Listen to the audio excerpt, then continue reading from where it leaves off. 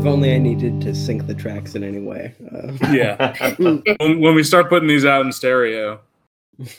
Yeah. That'll be the center line is the sneeze. I actually think we should start building luxury listening cabinets for the show where it's like a 3-way speaker system, 4-way speaker system, and you sit in there and it's like we're all coming from different parts of the room. That would be pretty. We're all on every side of you. Yeah, watch this space for that sweet merch drop. We're closing in slowly, telling you what to watch. We have breaking news at the top of the show here. We here at the Content Nausea Podcast Factory would like to extend our congratulations to President. And then I'm going to leave that blank so then you can punch in whatever it is. Okay, yeah, in 2 weeks when this comes out. Yeah. Just Like, we'll know by then, and you can just punch that in. Mm-hmm. Yeah, and that way we'll be on the right side of whichever one comes out. Yeah, dude, I can't believe you won. I am so stunned or disappointed. Che Guevara came back from the dead and is now president of Florida. That'd be all right. I just, we did it. This is my fight song. I saw a video of that the other day, and it's a bummer. Never forget. Never forget. The fateful night in the Javits Center. Brutal. Anyway. We have a podcast here. Mm-hmm. This is the podcast? This is Content Nausea, baby. Woo. Back from the dead. Mm-hmm. Back from the dead with a big ol' Halloween special. Oh, yeah, Halloween. Yep. Halloween has happened. We are in the harvest season, truly. The jack-o'-lantern on my fucking living room right now looks real dead.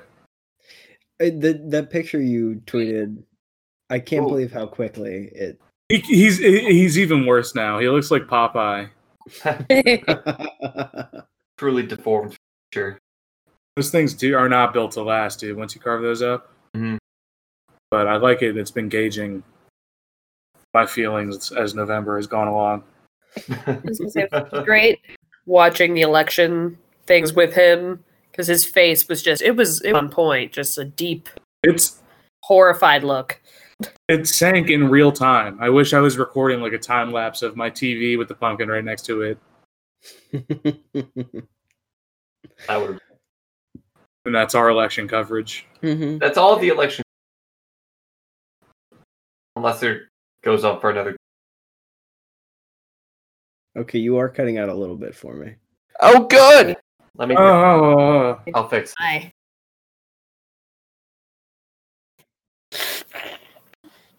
Yeah, I'm so glad my terrible audio issue led over to the actual show. That should be better. Yeah, I can't wait to edit it. Welcome to the new age of Whoa. radioactive. That's right. Welcome back to Content Nausea. I guess we should just we should say our names. Yeah. Or does anyone have a good intro? Previously on Racer Trash. Or do whatever you want there. I think you should leave. Thanks, man. Yeah, Thanks, man. Fucking Beautiful crushed stuff. it. Thanks, bro. All right. Listen, that was the option for a improv bit. That wouldn't take Content Nausea. I'm Connor. I'm Miles. I'm Eric. I'm Brooke. Are you sure? I am feeling okay about it, yeah. Okay. Because Let's if you're start not, this I mean... I don't know what I mean, but... Where are you going with this? Yeah, like, I don't know, do you have other options? You know? I'm pretty in. We have a Brooke with a no E. Oh, God, no. How dare you? We have Brooke with a U instead of 2 O's. What?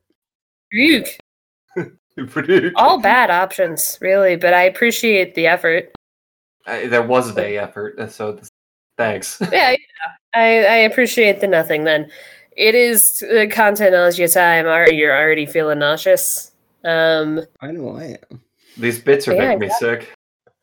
But luckily, we had a good time celebrating the better of the recent important days, Halloween. Halloween. Sam Hoon. Sam Hagar was this past Friday or Saturday. We all saw him running down the street shirtless, as he does once a year. He could not drive, but 65. Yes. And we didn't do this for too long. So Halloween happened, and we hung out and we watched a bunch of shit. And before we get into the rest of the shit we watched for over these last few weeks, let's break those babies down. Oh yeah. Yep. Yeah. It was a nice mix of things. Some of us had never seen, some of us already loved, and everything else in between. So when you're programming like a horror movie marathon, you kind of you want to cover all your bases. Of course. Mm-hmm. You don't want like 10 hours of slashers in a row. They're going to bleed together. It's not going to be as memorable. You want to mix your shit up. And we did it. We ran the gamut of... Yeah.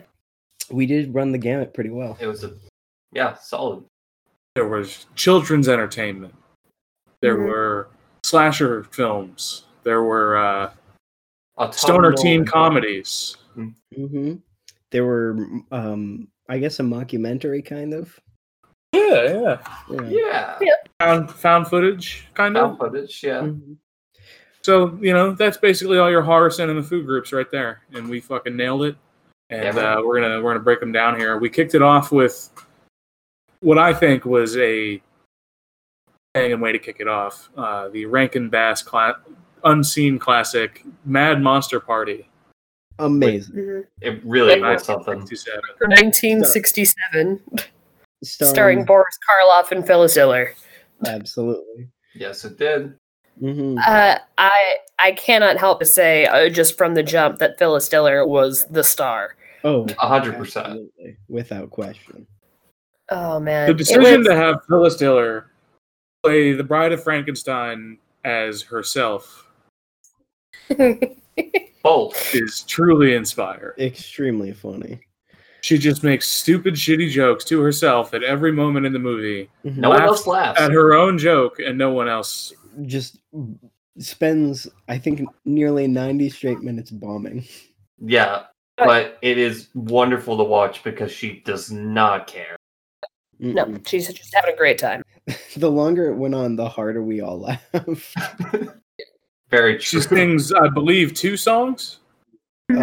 Yes. Mm-hmm. And there are some other songs by people that weren't her in the movie, but who fucking cares? Phyllis Diller sang 2 songs in this. That's what matters. I mean, I don't know how much we want to go into the plot itself, because it was a very odd, kind of arbitrary, convoluted plot, which is why it was an hour and a half, which is long for a Rankin Bass TV thing. Oh, yeah. It was really long, and it felt really long, which is probably why they don't show this every year on TV. Now, if it's like a half hour. I was just gonna say, if you're listening and somehow don't know what Rankin Bass is, it's pretty much all of your holiday claymation stuff back in the 60s, early 70s.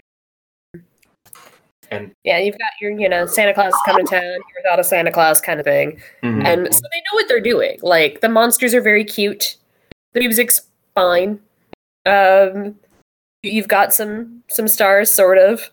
But yeah, in general, this is an odd one, because it has way too much, plot that it doesn't need. Mm-hmm. Yeah, so Boris Karloff invents, the death ray or something. It's a death juice, I think. That's right. Yeah. That's the death juice. It's so good at killing that he's like, all right, I have peaked. I am retiring from the ghoul industry. I'll invite all my ghoulish friends to a big party on my island and announce my retirement there and name my successor. He might close his friends on a private island. Yeah, Sorry. It was Little St. James. But yeah, so all your favorite haunts and haints show up. Dracula's there, Wolfman's there. There's a mummy, Frankenstein and Phyllis Diller. The Invisible Man was there. I'm trying to remember all of them because they really fucking brought up the greats. The Mummy, Dr. Jekyll, and Mr. Hyde. Some kind of Murloc. I mean, you basically kind of have the creature from the Black Lagoon, but not. There's like a sea monster. That's right. Yeah. Yeah.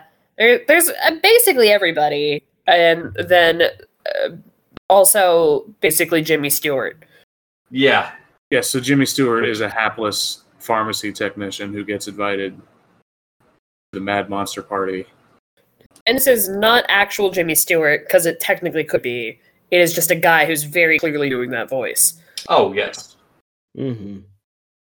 And he is... Go ahead. I was going to say the house butler is also a guy very clearly doing Peter Lorre. Yep. Oh, absolutely. So I do love the amount of light, oh, you know who we're doing, right? And it's odd. You have all these people together, which is very cool. I don't think they ever fully mesh together. No.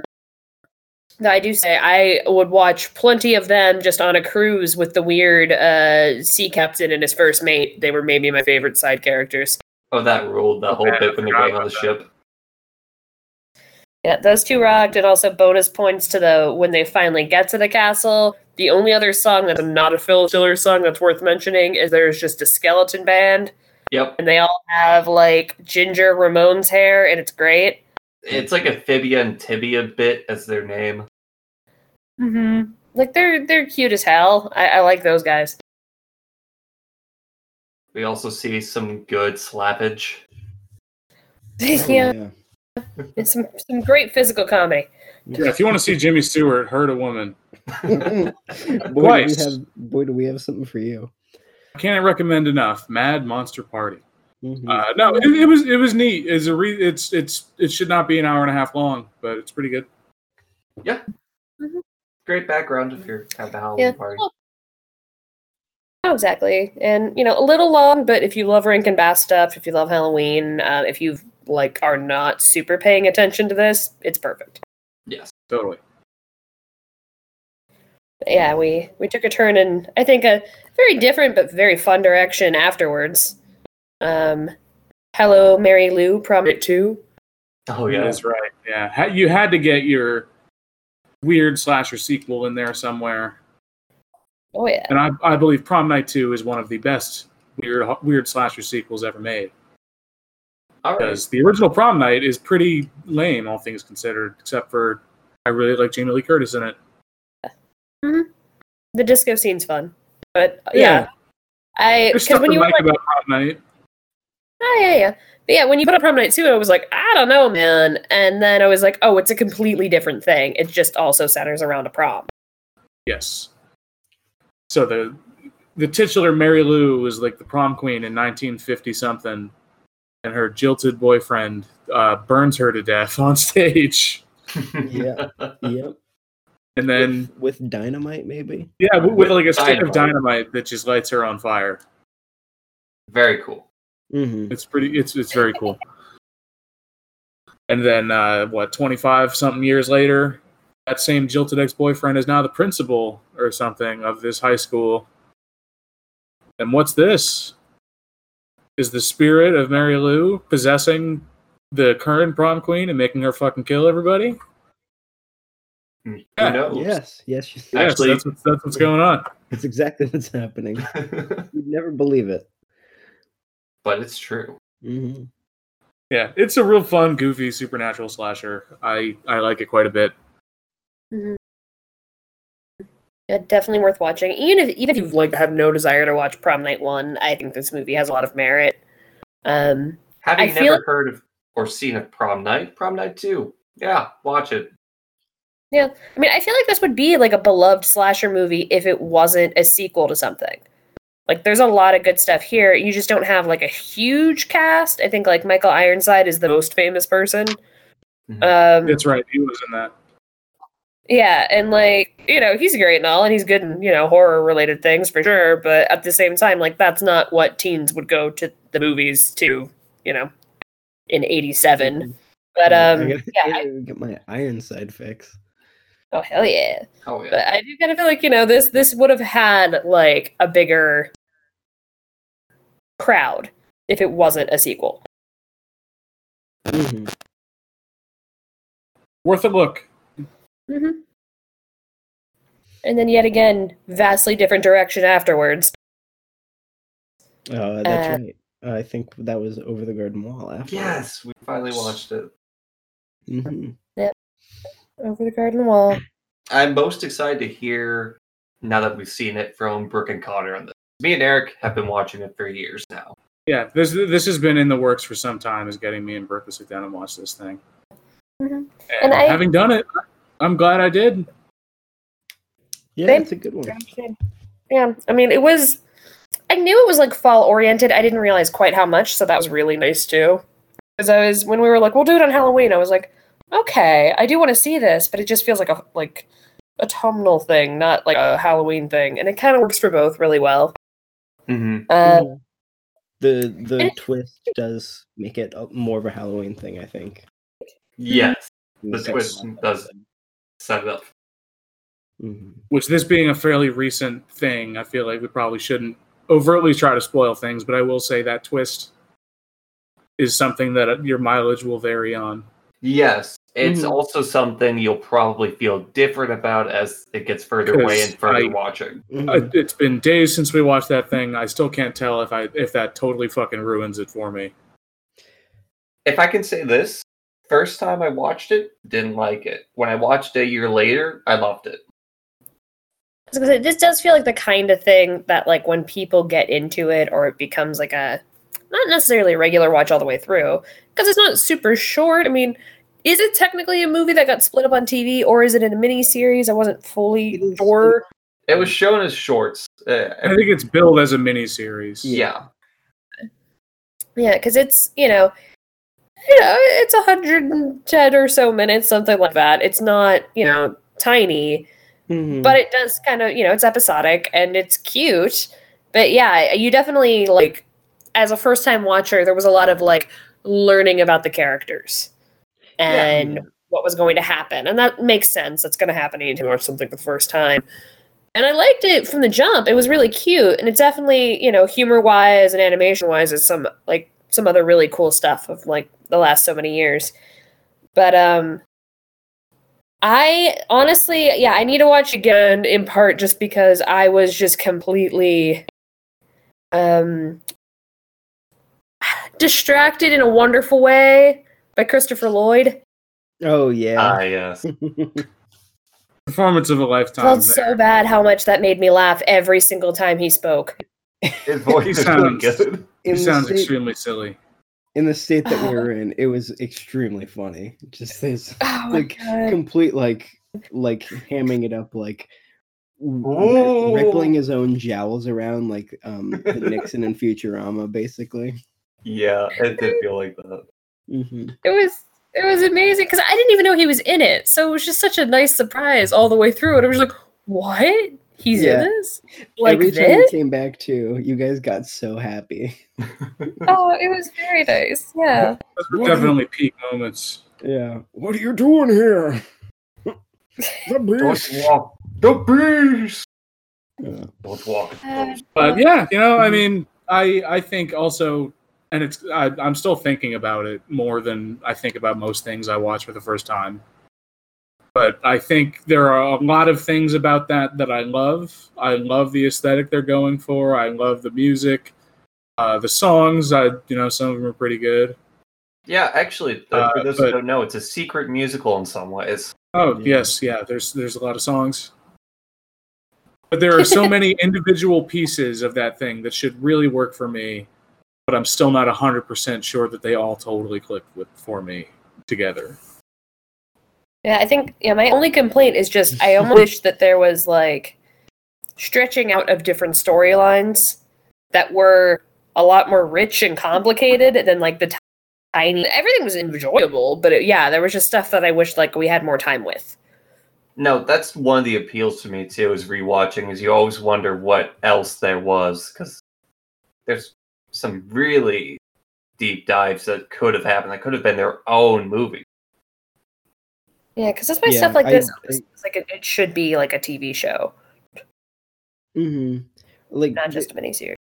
they could very easily do a lot more with the world that they built in the unknown, I think. Mm-hmm. And I know there were some comics, but I never read any of them. I didn't know that was a thing. Yeah, but the creator says he basically doesn't have anything else he wants to do in that world, which is a shame gotcha. because like I'd love something where they just explore the unknown, like with the characters who live there. That'd be cool. Yeah. At the same time, it kind of makes me happy that they're done with it. I honestly have started to prefer when they just leave something good alone. You know, it's genuinely surprising that Cartoon Network let it be a one and done thing. So, Yeah. Well, I think about like it shared some humor, in my opinion, to stuff that's like, you know, like Adventure Time and things like that, where there's just like goofy humor based on things that are technically for children, where you're like, that's an adult joke, it's not a dirty joke. So it shares a lot of like style to me. And I feel like Adventure Time, as much as I liked it when it first was on, it has had so many fucking seasons. It really has. To the point that it's like no longer attainable to me. Like I have no desire to watch all of those, and I don't know if it's good. The end, I watched a good portion of it with Scotty before it ended. My old roommate in our apartment. We just watched like a season at a time together. It got pretty good near the end, but like there's a lot of filler in there. Why did we watch after that? Well, we did some like, you know, hops into a handful of different things for a little bit, but then as is tradition. As is. Oh, but the next film on the list is one that most of us had seen before. It's one of my childhood favorites. I love this movie. Idle Hands from 1999. Yeah, we went from something for the kids to something for the teens. Yeah. Cool. It is. Yeah, my brother and I were so excited about this movie when it came out. We rented it immediately and have been in love with it since. It is so fucking stupid, and I will never not enjoy it. Oh yeah, this was my first time seeing it, and that was fantastic. It is very silly. It is, you know, and it's also a very easy watch. I think some people have gone into it like, I don't know, with some type of like much richer expectation, and it is just a stupid slasher stoner comedy, like about a guy who is so fucking lazy that his hand gets possessed. Right, and it turns into the Evil Dead 2 hand bit, but for an entire movie. Basically, yeah. And it's a pretty good fucking cast, because you have Devon Sawa, who people would probably know most from like the first Final Destination movie. He's also like the teen heartthrob of my generation. He is also technically Casper's human form, just so you know, we're still on a Halloween kick. Yes, he is. Career. Oh yeah, he was, you know, the guy for tons of girls a little bit older than me. Seth Green, Jessica Alba, Vivica A. Fox, Jack Noseworthy, Eldon Hansen, lots of fun people. Fred Willard. Fred Willard. And you've got like really side people you don't ever see. Like, if I'm not mistaken, Kyle Gass is one of the fast food employees, and so is Tom DeLonge. Oh, yeah. He's there in the lab. Yeah, so, like, it is, you know, it's just a fun time. It's incredibly silly. Lots of Offspring shows up. Offspring shows up. Yeah, the Offspring is in this movie. They play the Halloween dance, which has amazing production value. I wish my school had a Halloween dance. I'd go to that. That would be great. Yeah, but it was, you know, it's just a very fun, silly movie. I always forget how fucking good the music is, too. Oh, yeah. God, that Dracula sequence is fucking... Yeah. Fantastic. That is why I knew what that song was when I was a kid, because I was like, yeah, this rocks. This is great. Yeah, I put it on a mix CD after I watched that movie. The fact that they play the whole song's length, but just the chorus. Over and over and over again. You know, priorities, I guess. Stuff. Hey, it never loses its luster. It doesn't. Dracula. Dracula's a great fucking song. Yeah, so we did Idle Hands. Followed up with a movie that half of us had also seen before, half of us hadn't. The WNUF Halloween special. Yes, this is one of my favorite annual Halloween viewing experiences. It is a loving, sometimes too loving, tribute to local access television and tape trading and shit like that. It is a incredibly faithfully done tape of a Halloween night broadcast from a local access station in 1987, I want to say. I think so, yeah. Sure. Where, a shithead local news reporter goes to the spook house in town to have an exorcism, and naturally shit gets pretty scary from there. It has a lot of lineage with Ghostwatch, the BBC thing from the 90s. Mm-hmm. Yeah, Which is similar, which is an identical premise, but they did that shit for real on the BBC. Yeah, that's very fun. Ghostwatch is so cool. Ghostwatch is great. Next Halloween, we should do that one instead. I like trading those off. Yeah, I think it's good to go back and forth because I think this movie is like WNUF is so fucking cool and so well made. It's all shot on video. Like I had watched I watched VHS and like a handful of those like horror anthology movies a few Halloweens back. It was fucking painful, like poorly done, very cheesy in a way I didn't like. This is so well done. Well, did I ever? I probably mentioned at some point that how they distributed this thing. I'm not sure. Was it on tape? Well, yeah. So they made a bunch of tapes of this and just kind of stuck them in like flea market bins and shit. Oh. Kept waiting for word of mouth to spread about people finding this weird fucked up tape. Huh. Oh hell yeah! Cool. That's amazing. And to then eventually come out and be like, yeah, this was our project. That's cool. They did such a good job. Like the casting is perfect. I was gonna say everybody looks accurately like a shitty local news correspondent. Yeah. Good. Mm-hmm. Yeah, like the psychic husband and wife. Oh, they're great. Mm-hmm. And they're very well cast. Was it Frank Stewart? Was that the main reporter? Yeah, he was perfect. He sucked so bad. Oh, like the most exactly what you would think about when you think about like just like some shitty cynical like local news reporter. He was way too full of himself, and mm-hmm. It's just it's pitch perfect, much like the rest of this movie. And the one thing it does way too well, to the point that it almost detracts from the overall experience, is it cuts to a commercial break accurately throughout this broadcast. And the runtime is like 87 minutes or so. I would say almost half of that is commercials. Yeah, really good commercial. That is commercial. And they're super fucking well done commercials, and I love that they committed to doing that, but man. And there's like scanning forward in it, like they're skipping over a bunch of commercials. Which is cool, but being honest, I think I enjoyed it a little less than everyone else. I just thought that it went from the point of being something fun to more of an act of reproducing the thing rather than just being something to enjoy. I can't actually really recommend this to a wide audience. This would more just be someone who's specifically looking for this kind of thing. I don't know. I think I would show, like, I know my sister, like, for a long time, both of us weren't big into horror movies, but I think I would show this to her because I think this really captures a fun horror movie feeling that, like, a lot. I don't know. Maybe it just didn't click with me at all. It just didn't do it for me. I think it is also, at the very least, a really cool thing to have on in the background. Agreed. I actually completely agree with that. That shit will make your Halloween party poppin'. Yeah, and they did a great job in everything. I'm not disparaging the quality. It's fantastic for what they were trying to do. I just don't think I liked what they were trying to do. Yeah, that's fair. But it totally worked for me. I was really glad that I didn't watch this like 2 days beforehand because I was about to on the Plex, and then I was like, no, just in case. Nice. One. Yeah.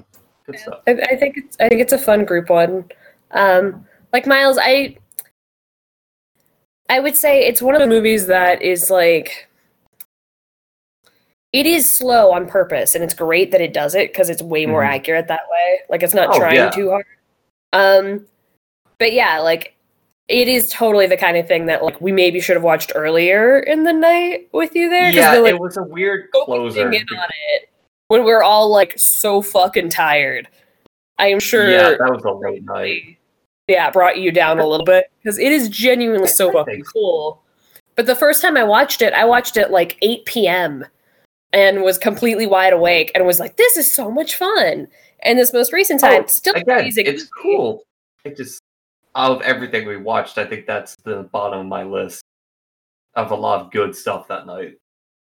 I get it, but yeah, I think this time around I still loved it. But yeah, I was like very tired, so I was like, "I love this, but I need it to be over soon. I need to go to sleep." But by the time you get to the end and things start ramping up, when it comes to commercial, you get mad in the way you would actually watching TV. And I love that. I think that alone is really fucking cool. Yeah, I liked it. I liked the feeling it gave me. Like it was like watching my local newscast and being annoyed. Mm-hmm. Yeah, these guys are such like cool filmmakers. They did such a good job.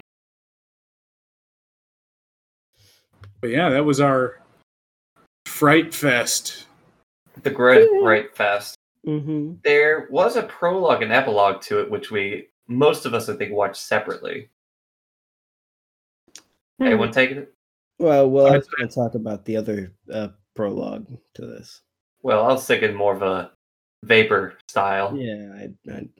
Oh. Okay. Yeah. I didn't watch this. I was gonna say, yeah, we probably don't want to go too deep into the Vapor world again. No, we just want to mention that it happened. Yeah, because the Vapor Kings are fucking back at it with amazing work. Yeah, they did a Halloween double feature. The 90s Bram Stoker Dracula and Alien. Cool. Yeah, it was fun. Not much really to say on it. It's out there. I believe to alleviate election stress yesterday, they put out the Alien half for free on their Vimeo. They put up part of it. It's not the whole thing, but it's definitely one of the better parts of it. Some part of it is out there and worth taking a look at. Absolutely. Yeah, it was right near the end. It was the part right when Parker and Lambert get killed by the alien. Yep. Elliot. Rule. It's good as hell, though. Yeah, like I'm excited when they play it again so I can watch them both all the way through because I was definitely doing like spooky things, like, you know, taking care of things around the place. So I didn't pay full attention, which is tricky with those because when you're like focused in on them, it can be a little ridiculous if it's a section you don't like. But if you stop paying attention for like half a second, you're like, what now reoccurring bit am I missing? Yeah, it was so fun and well made. I hope these guys like never stop anytime soon. Like I genuinely love everything they've done so far. Oh yeah. To many more, and I personally thought the Alien one was better. That's my only 2 cents on it. Yeah, I think the Alien one was better. I like the Alien one better. I do like how horny the Dracula one was. It was really fucking horny. So as I said, I did not watch this. Since Bram Stoker's Dracula is the greatest movie of all time, I'm assuming that's the better half. But I'll reserve judgment until I actually watch it. The tricky thing is, I almost feel like there's something about their format that's so decadent that, like, I haven't seen them do any, like, super sexy adult shit yet. Like, the closest they got was Romeo plus Juliet, but even that is still kind of tame. This is, the most sexual any of the Vapor stuff has been, and it was like not quite as ridiculous as I thought it was going to be. Well, they almost split their guys. Yeah, but like they almost handle the kid shit better because it somehow works a little easier, I think. I can concur. Yeah, I wonder if that's because they're doing it on Twitch. Oh, I don't know if that might play into it, but I don't know. Yeah. It was definitely still, appropriately Bram Stoker, but, still. Yeah, the scene especially with Gary Oldman when he's young again with the long hair and the suit and the sunglasses. Mhm. Fantastic. Yeah. I didn't expect Carrie Eels to show up. I completely forgot. He's in that. Yeah, I forgot a lot of the side cast. Mhm.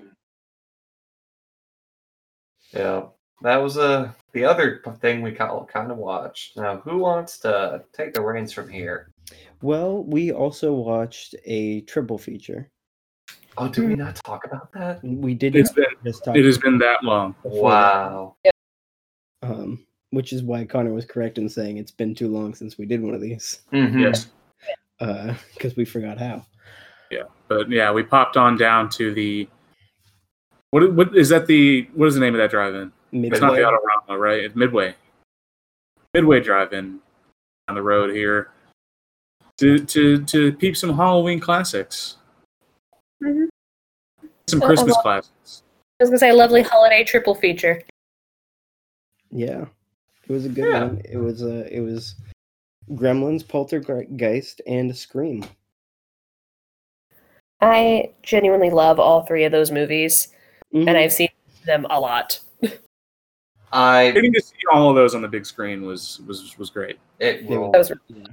I have owned a copy of Poltergeist for almost 10 years, but I hadn't watched it until that night. And that was a perfect way to do it. God, Poltergeist is such a cool movie. I saw It somebody is. review it recently that was like, Poltergeist is clearly made by people who love their family. And I was like, that's like not a bad review, because I feel like a lot of horror movies, it's like the tears the family apart or somebody's a piece of shit. That family genuinely cares about each other. Yeah, they're Yeah. just trying to save each other the entire time. Mm-hmm. They seem like nice, real people. Mm-hmm. The mom and dad smoking weed in the bedroom, very funny. Yeah, I love that's it. cool. The first time I watched the scene when like the weird sliding happens in the kitchen, where if you like sit, it just moves whatever object down. Her just experimenting with entirely shit that would happen in my household, and I was like, Oh, you know, I like this. I like that this is a scene in this movie. Yeah, where she's just setting a chair in one spot and like watching it move, Yeah. trying to figure out which way it's moving stuff. All that stuff, like the domestic stuff, all feels very authentic, which I think Mhm. speaks to the fact that this movie was supposedly ghost directed by Steven Spielberg. It Yeah. it It would really make does sense. feel like it, in some ways. Yeah, you can tell he Not to disparage Tobe Hooper, but that's not his MO exactly. Mm-mm. No. no.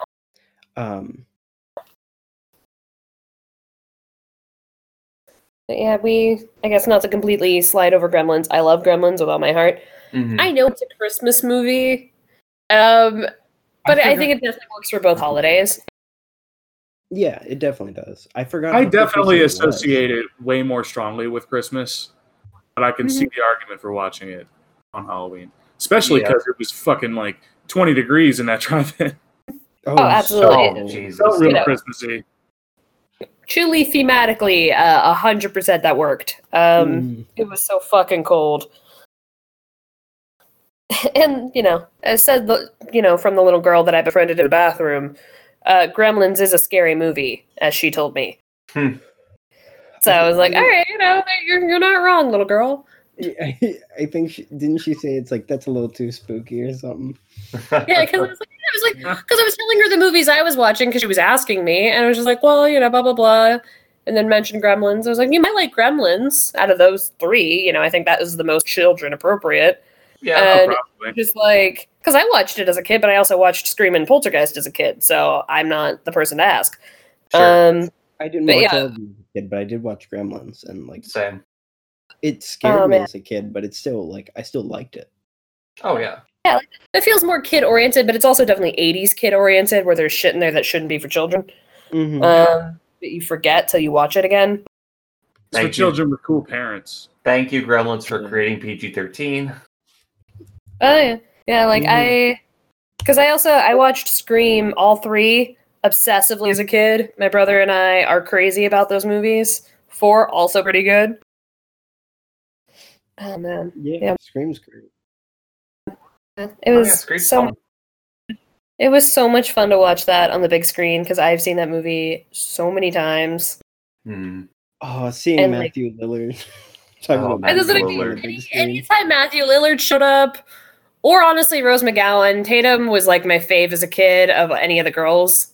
Oh, Yeah, I fucking She's love really Scream. fun. She gets the gnarliest death, which is worth something. Yeah. Oh yeah. Don't kill me. I want to be in the sequel.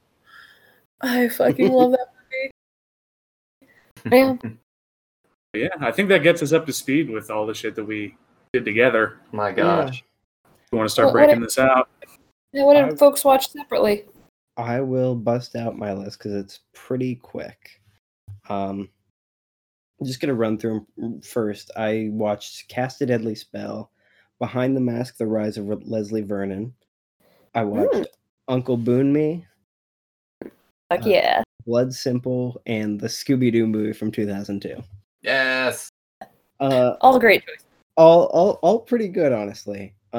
So I have something to tell you about Cast a Deadly Spell in case you didn't know. Yeah. So there is a sequel to that Oh, really? that is directed by Paul Schrader, Oh boy. Wow. and it's fucking crazy. I now have to watch this. I have to watch this. I enjoyed Cast a Deadly Spell. It was a like 1950s detective movie starring Fred Ward as Harry Philip Lovecraft. And his task was to recover the Necronomicon for his like employer. And possibly from Clancy Brown, who's like a crime boss, and Julianne Moore is the femme fatale of this movie. All right. Overall, Both great choices for that. yeah, overall pretty good. There's some, 1950s accurate homophobia, so what else could you Sure. expect? But overall pretty fun. I really like the magic noir movie. That's fun. Yeah, that concept is very cool. Yeah, and I would say like the cast they had was like pretty good for what they were going for. Behind the Mask, Rise of Leslie Vernon. I think I told you guys about the other day, but it's about like an aspiring slasher who's like setting up his like thing, and it's a mockumentary because he's invited like some grad student filmmakers to do a documentary on him and the like kill he plans to do next, where he lures a bunch of teens to an abandoned house and then murders them all. I'm into this. It's pretty cool. It's like the WNUF. It's only an hour and a half, but it feels like it could use some cuts. Hmm. But I think still worth watching. It's enjoyable, and it's a pretty interesting take on like the slasher movie. All right. Have you ever seen Man Bites Dog? I have not. I've heard good things though. I love that fucking movie. It's a similar concept from the early 90s about a camera crew following a hitman around. That's right. Yeah. Yeah, it is dark and very fucking funny. Yeah, I've heard it's good, and when I was reading through the letterbox for Behind the Mask, people were a little bit comparing it to Man Bites Dog. Okay, that makes sense. Yeah. And then Uncle Boon Me was good. I feel like I can't say a lot about that other than that it's just like a really beautiful movie, and it's so cool. yeah, it's very like That's, magical realism. Mm. That dude's got a great name. Oh yeah. The director, who goes by the nickname Joe. That's a good choice. Very funny. That's pretty tight. Because he is an extremely long Thai name. Oh yeah. Personal experience. Good luck. Mhm. Trying to say all of it. I was I trying. kind of want to make Miles try to pronounce it, but I feel like in the interest of time, we should just move on. In the interest Yeah. of time and cultural sensitivity, possibly. Yeah. It's a beautiful movie. Definitely watch it if you can. It did just leave Criterion, unfortunately, on the 31st. It seems to come and go though, because I watched it last year on there. Yeah, I believe it's is. one of those that could be on Canopy or Mubi as well, like one of those weird It's probably on fancy Canopy. streamers. Yeah. I was gonna say his work seems to come and go on Criterion a lot because I watched it last year and a bunch of his other movies. And everything I've seen by him is just cool and slow in a very nice way. Yeah. I think some of his other stuff just came on to Criterion again this month, too. Heck yeah. Yeah. Then I watched Blood Simple, the first Coen Brothers movie. Great. It's good. The Coen Brothers were already really good at making movies. I love them so much, and I love that movie. Mm-hmm. And then Scooby-Doo, I don't have a ton to say about it other than the cast is perfect. Like I can you guys think of 4 people nowadays who could perfectly play the mystery gang? The only thing I have to say about it is apparently, as Eric knows, there was a bunch of scenes cut from that movie because of Warner Brothers. Mm-hmm. Yeah. But I will say the scene in the mansion where Shaggy and Scooby are having a fart off it's high art. But it sure sounds like it. The fart, oh man, that it's not a good movie, but it is a perfect movie for what it's trying to do, I think. I watched. Yeah, it's one that I've watched a lot since I was a kid, and like even knowing how stupid it is, it's still very funny to me. I think it's so well made for like what it is. Yeah, the CGI sucks ass now. You look at it, and Scooby is a fucking eldritch horror. Yeah. But I mean, Killer Mike has a verse in the credits of this movie, so you get a punk Mr. Bean running at Spooky Island. You do get like 2000s punk Mr. Bean and Evil Sugar Ray. Evil Sugar Ray, yeah. Mm-hmm. Oh God, it's been a long time. Yeah, and you know, I don't think we see any evidence that they weren't ever evil. Yeah. Yeah. There's always bad guys. Mm-hmm. I mean, just look at Mark McGrath. Long look at him. But yeah, that was, other than all the stuff we watched together, that was everything on my Letterboxd. I don't think I watched anything else, but you know. Oh, I have been reading Fear and Loathing on the Campaign Trail by Hunter S. Thompson. Perfect. Good timing. Yeah, right? I just reading it and being like, huh, so I can correlate most of this exactly. Mm-hmm. History doesn't repeat itself, but it does rhyme. And gingers are descended from cats. Thank you, Mark Twain. Extremely stupid ways. Listen, man. We just gotta beat Nixon. Mm-hmm. We just gotta get the one guy who can beat Nixon, and that's Ed Muskie.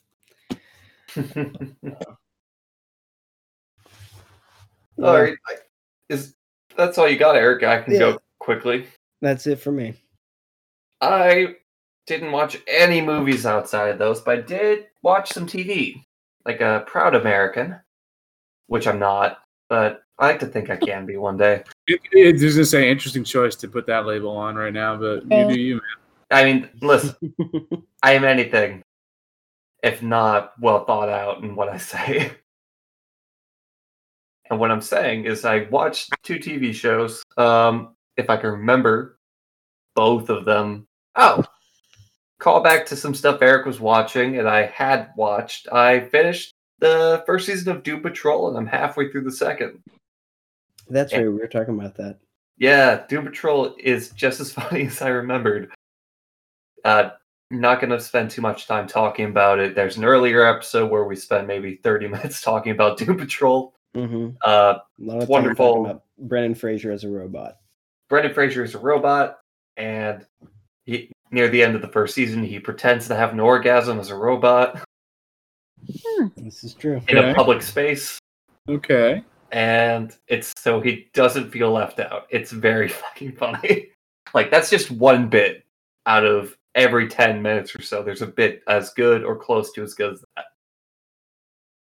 that. Second season takes a hard left turn in some ways, but in other ways, it's still Doom Patrol.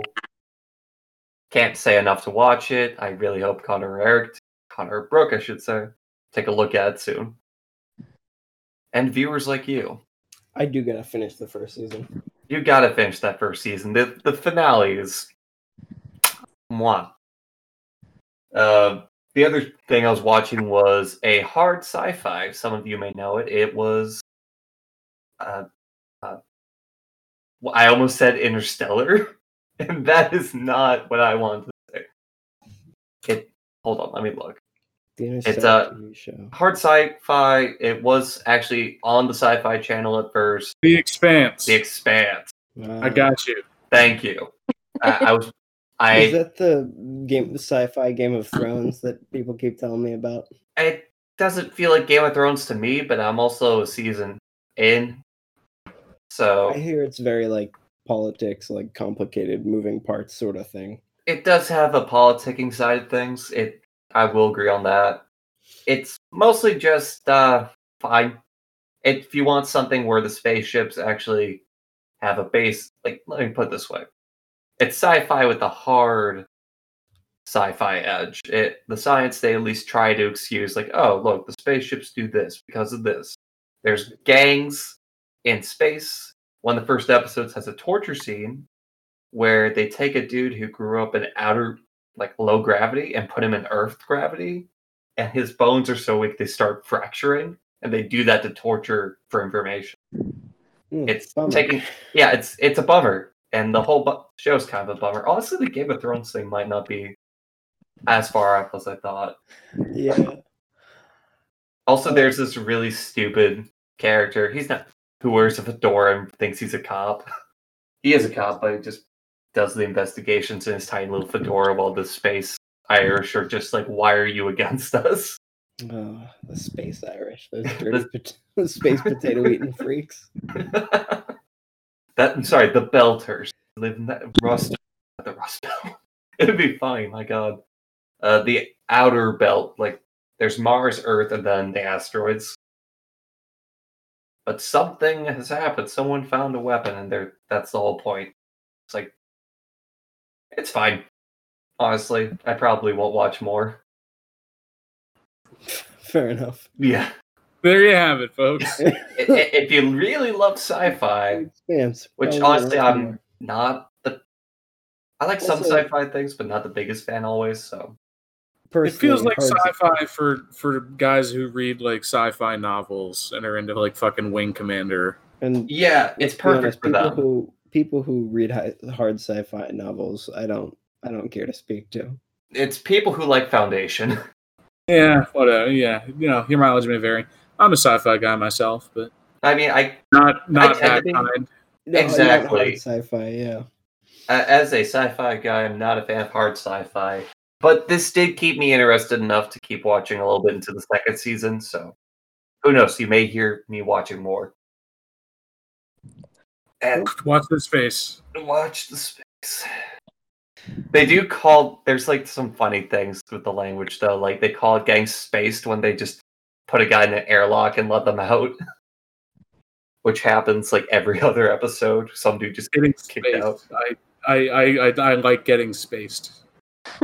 There's some fun lingo, actually. It's got parts of it I really like when they're just on, like, asteroid bases on the moon, just people being weird is fun. But the overall politics part is fine. Yeah. But yeah. All cool. I have. Right. 2 for 2. Who's next? Well, I'll see your science fiction television show and raise you one way back. Folks, I'm at it again. I've been watching Star Trek: Deep Space Nine. Oh, all right. I don't have much to say about that. If this wasn't going long already, I could really fucking fill some air here. But suffice to say, shout out to the one episode from the last season where Cisco plays baseball in the holodeck against a team of Vulcans.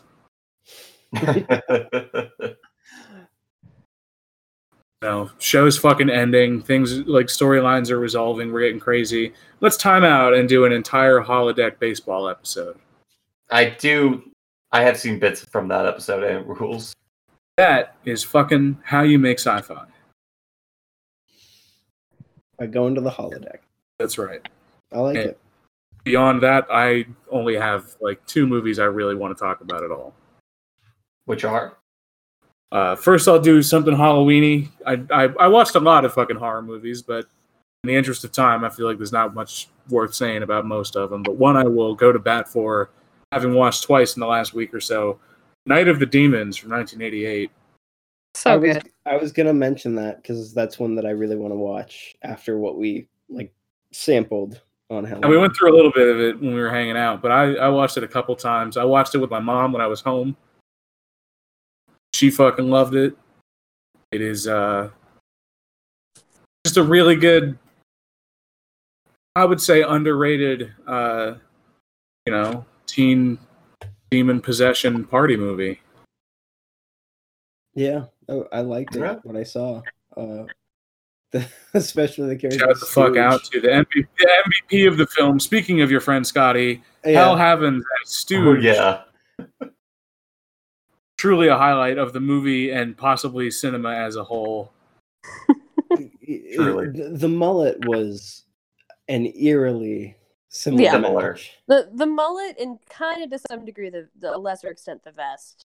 Just so spot on. Yeah. Well, Stooge was wearing a sweater with was it like an Anarchy A, like a really shitty Anarchy A on the back. Mm-hmm. Oh god, yeah.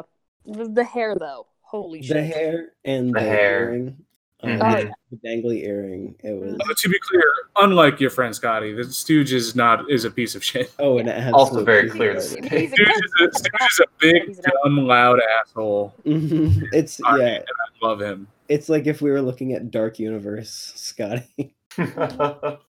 He, in a very Breaking Bad sort of way, he punctuates basically every sentence with "bitch." I was thinking about the "can't take this bitch anywhere" scene. Yeah, having a seance where one of your friends sees a devil in the mirror and then being like, "God, you can't take this bitch anywhere."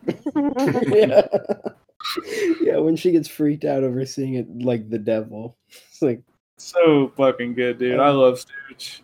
So one of my favorite scream queens, Linnea Quigley, is in here, and she's really good in it. She's great. I love her in the gas station. Her mini She's got a great, she's got a great scene with her makeup. Mm-hmm. That's right. Yeah. Just all around, I think this is a fucking great schlocky '80s Halloween movie. Definitely. Yeah. It was a lot of fun. Ownage, it's funny, good music. What more do you need? Truly. So very good. And then to roll things back to non-Halloween content, the only thing I really want to talk about is I finally watched Rolling Thunder Review, a Bob Dylan story by Martin Scorsese. The Netflix Bob Dylan doc about his the Rolling Thunder Review tour that he embarked on with all of his hippie friends. Mm-hmm. Go ahead. I haven't seen this, but I've only seen footage of Joni Mitchell playing Coyote, I think. Yes. Yeah. And fucking blowing Bob Dylan's mind while doing it. Mm-hmm. So it's like a weird docu-fiction hybrid where because Bob Dylan has to be confusing, he's basically telling a half-true, half-false story about all the weird shit that went down during this tour. People who weren't actually there are interviewed prominently. Sharon Stone is interviewed as someone who supposedly tagged along the whole tour. But it's just Sharon Stone. Well, it is. She's playing herself. She's like, yeah, when I was 17, I followed. Yes. Connor, I think you may have cut out. Yeah. I wasn't sure if that was an awkward pause or he just left. What should we say about him while he's off air? Connor's a beautiful friend whose trust I would never betray. Aww. Yes. Yes, that. Yes. You passed. Yeah.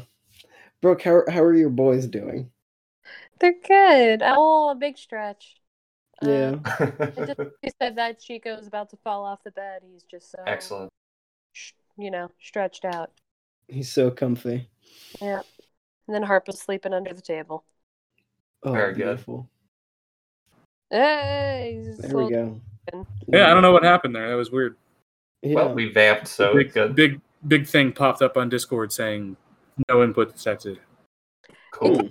It kept doing that to me earlier, so then I switched to my phone. Like, Well, yeah. Wherever I was with Bob Dylan, it's really fucking good. It's there's just really good footage of that tour. You know, one of the best eras of Weird Dylan, I think. Mm-hmm. Sure, go. He's got a beautiful feathered hat, and he's wearing whiteface. They're on stage. Yes. Nice.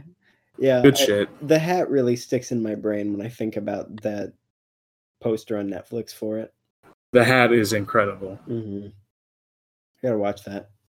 I recommend it. It's worth checking out if you're a Dylan obsessive like I am, or if you're not. I'm not, but I think that sounds like a interesting fun list. document, like docu half fiction. A fun story. Yeah. It's a lot of fun. Mm-hmm. I like that music And- anyway, so God, the music is fucking. Oh my god. yeah. Like I would just watch this just to see Joni Mitchell play Coyote again. That scene is incredible. Oh yeah. Mm-hmm. But yeah, that's really all I got. That's worth fit to print here. Oh man, yeah. So I'm not gonna do a lot because I know we're going long. Though, granted, this is also our return after like many weeks off, so this was just gonna happen. Yeah. We're not doing yeah. terrible. Yeah, we could be doing worse. And most of these just deserve like a sentence to explain what the fuck it was. I watched, as I told them earlier, I counted it out. I watched 33 movies, not including the drive-in shit. Since we last recorded. So too many to talk about. And a lot of them are things that other people watched earlier that we've talked about, and hopefully things we'll talk about in the next few weeks when people, also watch Borat too. But till then, there's a handful that I think are worth talking about. So in an effort to sort of watch a bunch of Halloween things like Mad Dash the final week before, I watched the Rudy Ray Moore film, Petey Wheatstraw, Yeah. Nice. where he is about to become the devil's son-in-law.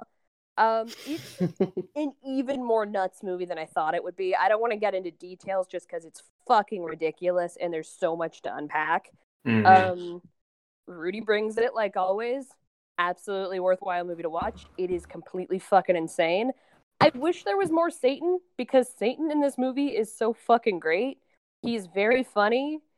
He is very smooth. He goes jogging at one point. It's just, it's a good time with Satan. I wish he was in it more. But honestly, I did not realize the main villains in this movie are like an evil comedy duo that are trying to fuck over Petey Wheatstraw because he's a more successful comedian.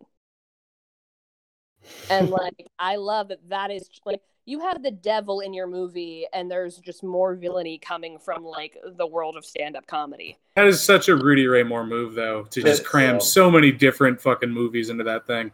Mm-hmm. Oh, it's insane. It's absolutely fucking insane. And yeah, so I just, worth watching. It was like a delight. I could not believe how ridiculous it was. Yeah, so Petey Wheatstraw, very good. I followed it up the next day with one of, I don't know, I'm not going to say one of my favorite movies because it's a weird movie. It's not necessarily a good movie or even adaptation, but the 1974 film adaptation of the French children's book, The Little Prince. Oh. Okay. I love this book so much. I could talk about it at length, and I won't, but I want to. I love this book. I did not know there was a movie, and there's a reason, because it did not do so hot, despite being directed by Stanley Donen of, like, Singin' in the Rain fame.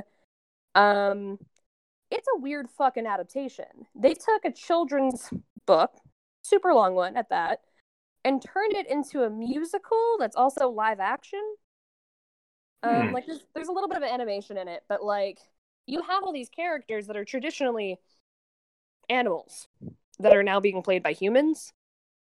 But they're probably the two strongest segments in the movie, because like, I see a lot of people's reviews on this that are like so, and I get it. I think it goes a little long. There's some songs that are just okay. There's some parts of the adaptation that are kind of fucking weird. But the two best parts of this movie and why I feel like it's worth bringing up is the humans that play the animals. So you've got the snake in the grass, played by Bob Fosse. Good start. It rocks. It's so good. His song is amazing. I love Snake in the Grass. I know every word. It's really good. You just see him in the desert, and he's like at one shot a snake, and then like there's like a lot of experimental camera work in this movie, which is also weird. And then he just does this like extended dance number in the desert, pretending to be a snake, but he's just a dude in a suit. And he's just like slithering around and like making his S's really long. And he's like, I live in the Sahara. And you're just like, okay, that's great, Bob Fosse. I fucking love it. I always forget, his entire desert dance scene is clearly ripped off by Michael Jackson in the 80s. Really? All of the Michael Jackson moves that we know, to some degree, even the moonwalk, kind of come from this. Which is, sort of fucking ridiculous. Because it is... Bob Fosse is an influential man. He really is, and he's so talented and ridiculous, and this whole dance number is insane, and I fucking love it. And it's basically, a Snake in the Grass is just this offer that, hey, if you're stuck on Earth and you want to go back home, just let me know, and I'll fucking kill you, and you'll be able to, like, descend back home. Because I'm a snake in the grass, and that's just what I do. It's, like, dark and weird and amazing. And the other highlight is the other animal, notably played by a human, is the fox, who's played by Gene Wilder. And he dresses in basically the Fantastic Mr. Fox, like, brown suit, and just, like, runs around and, like, is in, like, near the trees, and it's just like, whoa, kid, you're a hunter, aren't you? You're gonna kill me? Like, that's what humans do. You all kill. I'm a fox. I gotta be wary of you. And then they end up befriending each other. There's a great musical number called Closer and Closer, and Gene Wilder says the most famous line in the whole book / movie, and it's lovely. And yeah, I could talk about it for, a long time. But yeah, Little Prince, the 70s version, is fascinating. I don't expect people to watch this whole thing unless they really love the book, but those two scenes alone are worth watching. I am sold on that cast alone, and I actually haven't read that book, but I feel like I should do that first. I love the book. I own the book. It's very good. Yeah, I know it's a heralded children's classic. Oh, it's so good. I read it as like a middle schooler. I told you the story recently. Like, I fucking, lots of fun feelings about that story, and both film adaptations, actually. So I continued on with weird watches for the rest of this week. Another highlight was the Paul Lynde Halloween special from 1976. It's a less than hour-long TV special that only aired once because it was such a shit show. Oh, wow. Hell yeah. It is, I think, definitely a neighbor to the Star Wars holiday special. It's so fucking weird. That seems late for Paul Lynde. Is that part of why it's so weird? Well, no, because he's still definitely a TV guy in 76, for sure. I mean, he's Hollywood Squares. But he is just a bitch the whole movie, which is not surprising. And his co-star, his most prominent co-star, because like all the holiday specials you just have a bunch of random celebrities you could get, his main co-star is fucking Margaret Hamilton, who's reprising the Wicked Witch of the West from The Wizard of Oz for the first time in this fucking special. Huh. What on earth? Yeah, so she at first is like very cranky maid, and she goes, guess what, Paul, I'm actually a witch. And then like, boom, she's the Wicked Witch again. And you have other weird, like, celebrity co-stars. You have some Tim Conway stuff. There's a whole weird trucker number. Yeah. Paul Lynde gets one wish, and he goes, my one wish is to be a trucker. And you're like, why? Why is that your one wish? And then you find out he also just wants to marry this, like, lady. Like, there's a lot of compulsory heterosexuality with Paul Lynde in this movie, in this special, and it's very weird and very funny. Yeah, you have Florence Henderson, who at one point sings, and it's fine. Betty White is in it and is very funny. And you have the musical guest is Kiss. Sure. Yeah, in this Halloween. This is fucking bizarre. It's so weird. That's why I had to say stuff about it, because I'm like, I'm not gonna watch this again. But yeah, I think it was worth watching just to see Margaret Hamilton dressed as the Wicked Witch introduce Kiss to play their great song, Beth. Oh my god. Wow. Love Beth. This is my favorite Kiss song. It's a terrible That's the song. scariest song. Oh I love my this god. song so much. I like Sure. Beth, but that's such a funny song to play on a Halloween special. You get Kiss for your Halloween special and have them play Beth. I and you- know, because they played another one too, but Beth was like, because she introduces them, and I was like, there's no way they're gonna play it. And then Of course. I hear her say, and they're playing Beth, and I was like, what? No one in their I- right mind would have them play Beth. I have no idea, but I love them for it, because I was obviously like unpacking during this. This was not like a solid watch. I stopped what I was doing for that. I was like, there's no fucking way. Yeah, bizarre movie. That's awesome. Yeah, it was a choice. I'm glad it exists. But yeah, so there was that. Did Tales of Terror, which was a horror anthology, mostly just worth bringing up that the middle section is Vincent Price and Peter Lorre just doing basically a wine tasting challenge, and it's amazing. That segment alone is just a delight to watch those two get wasted. The Thing from Another World, which is the origin of the Thing, really I was impressed. It was way Had you seen that? Had you seen that before? No, I'd only seen chunks of it, and it was a lot better than I thought it would be. Like, See, because I saw that before I saw the Carpenter one, and I had seen it a lot before I saw the Carpenter one, yes, and I think it's a lot more boring than I thought it was going to be. oh yeah, I don't think it's amazing, but I think that it's a lot better than I thought it was going to be, because I'd always heard it's just okay. Or it's kind of crappy. It's no Carpenter one, which is true. The Carpenter one is amazing. I fucking love that movie. That is like a 5-star movie for me. I fucking love it so much. And Well, it's also you got to remember it's not even the gimmick of the Carpenter one. no, it's a total. It's not even different present story. in there. Yeah, It's just like a big guy. yeah. You have very different things that they're doing after a certain point, but you definitely see what it took from it. And what it took is really successful. I think the thing that worked for me in this that doesn't exist in The Thing is women. Not a one in The Thing, but plenty in Thing from Another World, and they have like agency. Like Margaret Sheridan was probably my favorite character in this. Yeah, so that's kind of what did it for me, way more than I thought it would, where like I enjoyed some of these characters. I liked that there was a woman on the base. It did add something for me. Mm-hmm. Yeah, so not amazing, but worth watching. Trying to go quickly, but there are a few notable things left that I will not be watching ever again, probably. I watched Araya, which is a documentary from 1959 about a Venezuelan salt mine. Interesting.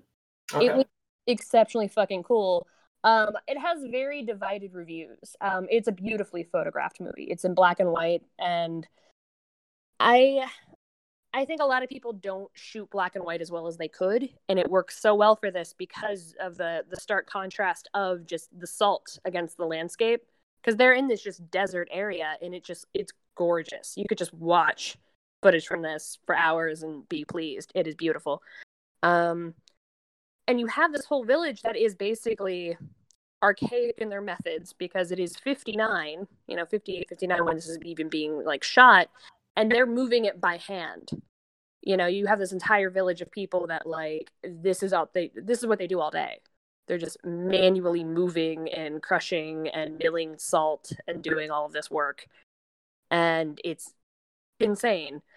But I think a lot of the issues with the movie that people have is kind of looking at it unfairly, that like it's not progressive enough, or it's not giving enough credit to the people on the screen. And to some degree, like it's weird, because the way they do it is not a talking heads movie. There is no interview with a single damn person who works in this salt mine.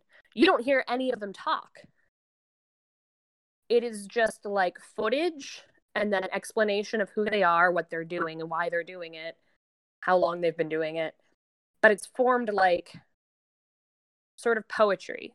It is written like it is just this long ode to these people in like poetic stanza almost. Does it rhyme? No, Is it thank like God. poetry? Thank God, no. But there's a lot of there's some flowery language they use that you're like, oh, that's a dick thing to say. But they just do it to say, to try to be very expressive. Because there's a lot of them just being like, could you imagine a life like this? And you're like, I mean, no, but like, you don't need to say it like that. Mm-hmm. Yeah, there's be a dick. the narrator's a bit of an asshole now and then, but there's also a lot of like well said things. Like there's this grandmother who makes pottery by hand, like that's her big skill. Her pottery looks like manufactured through some like factory or something. It is perfect, and all she's doing is just doing it by hand and letting it dry in the sun. And it is just incredible, the stuff that like the people in this town are able to just achieve, and it's just what they do. Yeah, genuinely very cool movie. I just think a lot of people assume that documentaries all have to be like traditional documentaries or perfect when they're like discussing, ethnographic things. And this isn't, but for a female directed movie from 1959 about people that nobody would have covered in 1959, not bad. Yeah. Plus it's genuinely gorgeous.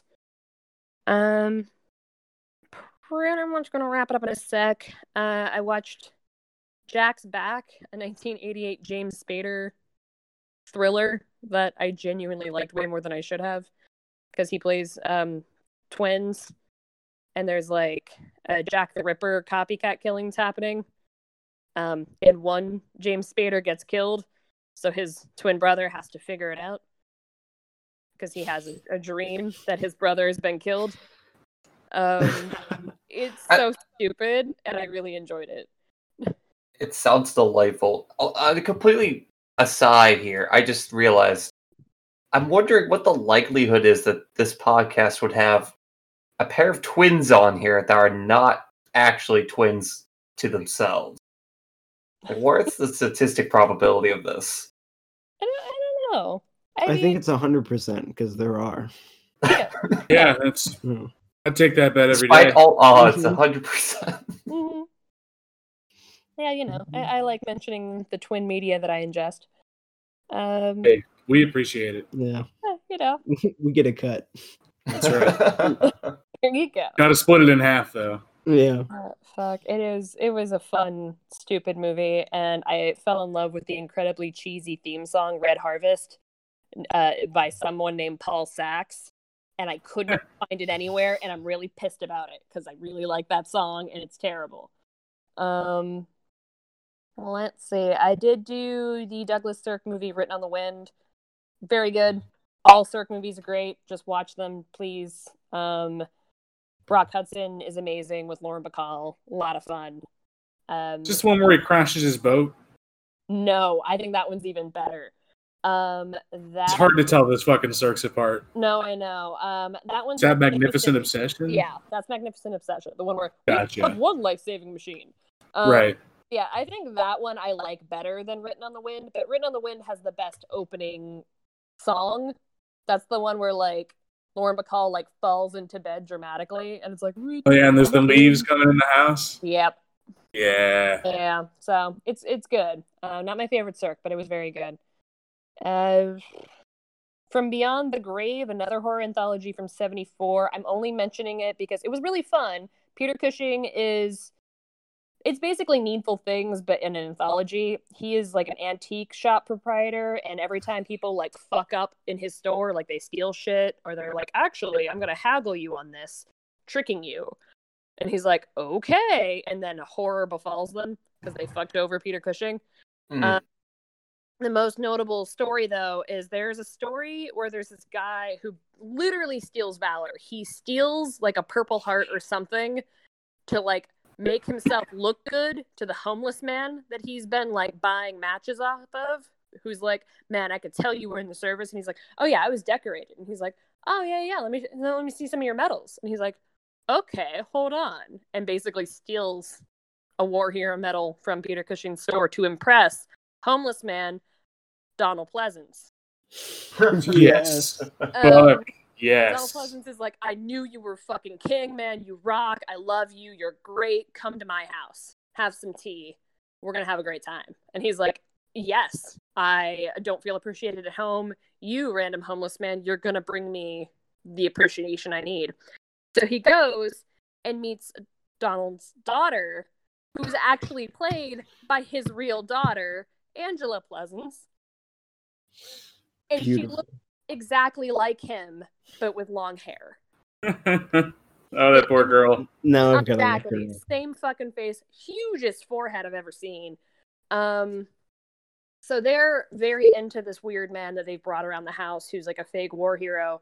And he's like, yeah, I think my daughter's going to marry you, hopefully. Doesn't say that, but you can tell that's what he's working on. And then he's like, well, it's so nice for you to come over, but I'm going to hang out with my buddies till midnight, so you two have fun, wink, wink. So yeah, then his daughter, basically seduces this guy, and it's a whole fucking thing, and it's incredibly funny, and Donald Pleasance is amazing in it. And yeah, so From Beyond the Grave was really fun to watch. All the segments were really fun, but that one was a highlight. Boy, she really does look like her father. She looks just like him, and it's just like, really? You're gonna go for her? Okay. Yeah, there's a picture of them right next to each other. Mm-hmm. So. Yeah. That poor girl. I watched the Greg Araki movie from '93. Totally fucked up. It was really fun. Moderately cheesy, like some of his early shit is, but like so cool. James Duval is amazing in his shit. I miss him. I wish he was in more stuff still. So that's like docufiction, right? I mean, it's just sort of filmed like that. Like it's all actors and everything. But Right. Yeah. Like, but it's supposed to be filmed like that because one of the guys is like really into like, filming his life and filming his friends. So that's like part Gotcha. of it. It's a little cheesy at times, and there's definitely some dialogue where you're like, that's very silly. Nobody ever talked like that. But all of the music in it is amazing. There is like a street pickup with James Duval and some guy, and he's like, hey man, you're pretty cool. You like Ministry? And like that's their love connection. Yeah. Of all things, I love it. Yeah, it's so good. There's like every music reference they make in this movie is top notch. Like it's probably like a little, like I rated it a little higher than I felt it actually was, and it was truly for all of the music things because all of that shit was perfect in this. Just about done. From Hell It Came from '57. Not a good movie, very bad movie, but there is a vengeance tree monster, and the tree monster was amazing. Okay. Great title, From Hell It Came, great poster. Just look up the tree monster. That's I all. am pro tree monster. He's a really Yeah, I'm good pro one. all of that shit. Yeah, the tree monster is really cool. Everybody gave it shitty reviews because it's a little racist. It's like a South Seas Island thing where like the villagers are like superstitious and they don't like science. And it's very stupid. There's like a lot of they're savages talk, and that's not great, but the tree monster rocks. And so do like the two women characters are interesting. One is just a scientist who's like, "No, dude, I'm not gonna marry you. I want to be a scientist." And he's like, "Don't you want to be a wife and mother like normal ladies?" And she's like, "No, you dick. I want to be a scientist." She's cool, and the tree monster's cool.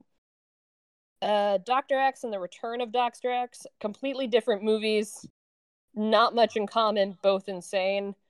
The 32 Dr. X, not great, but what is amazing about it is after like a murder happens, they have to find the moon killer, and so you just meet all these scientists who are like the suspects for the moon murder, and all of them are total freaks.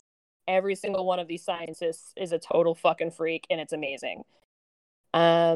And the only reason I watched it was so I could watch The Return of Dr. X to see the wonderful Humphrey Bogart in his only sci-fi role.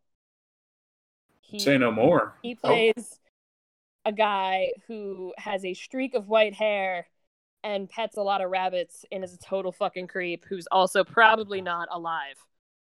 And is obsessed with blood. He's a blood researcher. Hell yeah. So I am into this. yeah, not an amazing movie, but I did see this still of him like just wandering into a room saying the weirdest shit ever in the weirdest like Humphrey Bogart voice I've ever heard, just while petting a white rabbit. And I was like, fuck yeah, this is great. I need to watch this. It could be better, but you can tell that Bogart did not want to do this, and it's really funny. Yeah, and then I don't know. I'm sure we're going long, but I also watched The Last Party from 1993. It is Robert Downey Jr. deciding to do like a political documentary of the 92 election. Bizarre. It is a bizarre movie. I did not realize it is like 75-60% of all about Robert Downey Jr. for some reason. Because I just thought it was like a political movie that he happened to just be like a part of. It's a lot of it is like, you know, my life is weird, so I'm gonna like figure out how politics works right now. And you're like, all right, that's a choice. He has incredibly good fucking footage though. Like he interviews like Spike Lee, Sean Penn, Oliver Stone. The greatest political minds of the time. Yeah, he interviews a lot of ridiculously stupid famous people. Like he shoots guns with members of Cypress Hill. Oh my god. He like yeah, he goes to a bunch of different like protests and interviews crazy protesters. He like straight up almost punches out like an anti-abortion guy who's like one of the ones that stands outside of a clinic and goes, mommy, why did you kill me? And he's like, dude, I'm gonna fucking deck you. He tries to fight a bunch of Wall Street yuppies after going to Wall Street for the first time and then shit-talking them for like 5 minutes. Yeah, there's a lot of really fun music in this too. It's insane. Like it's very weird because you do just go from like really impressively gotten like campaign footage. Like you see them setting up the DNC and somehow he has access to that. And like he gets kicked out of the DNC at one point for like just breaking into people's private rooms looking for a sandwich. You guys got sandwiches in here? And they're like, no, man, get the fuck out. And then Oliver Stone is like, yeah, dude, we got sandwiches in here. And yeah, it was ridiculous. He just runs around. It's like right when he, I think, started getting real into drugs again. And you can tell. He just runs around. There's a scene after he yells at all of the Wall Street yuppie people because they're like eating at some restaurant outdoors. He gets into a public fountain and starts doing like a brushstroke. And then he like runs through a park and starts like taking off all of his clothes and then like holds court to total strangers until a child is like, dude, put your fucking clothes on. He spends a good like section of the movie bouncing up and down because as he tells you early on, there's the regular angel normal side of Robert Downey Jr. and then there's Goat Boy. And Goat Boy just like bounces a lot and Goat Boy is uncontrollable and is like more of him than people will ever know. And he's like, it might look like a frog. That's just because like I'm not good at it yet. And you're like, okay, that's great, man. Yeah. And it's one of those things. I watched it just because it was like, you know, basically past midnight on the day that was election day. And I was like, fuck it. I could watch a random political thing I haven't seen before. And it was interesting to see just how much, once again, like Fear and Loathing on the Campaign Trail, we are doing the exact same thing every 4 to 8 years. It feels different, but it is almost the same. Yeah, it really is. The secret is the Democrats hate governing, and they have for decades. It's true. Yeah, it is fascinating. Yeah, and yeah, there's plenty more I could say about this, and I will talk about it more in person because it was bananas and very weird. Just a fine movie, but like a lot of good footage, a lot of good interviews, and I will leave it at that. I watched too much shit and probably went too long, but yeah. that catches us up. Cool.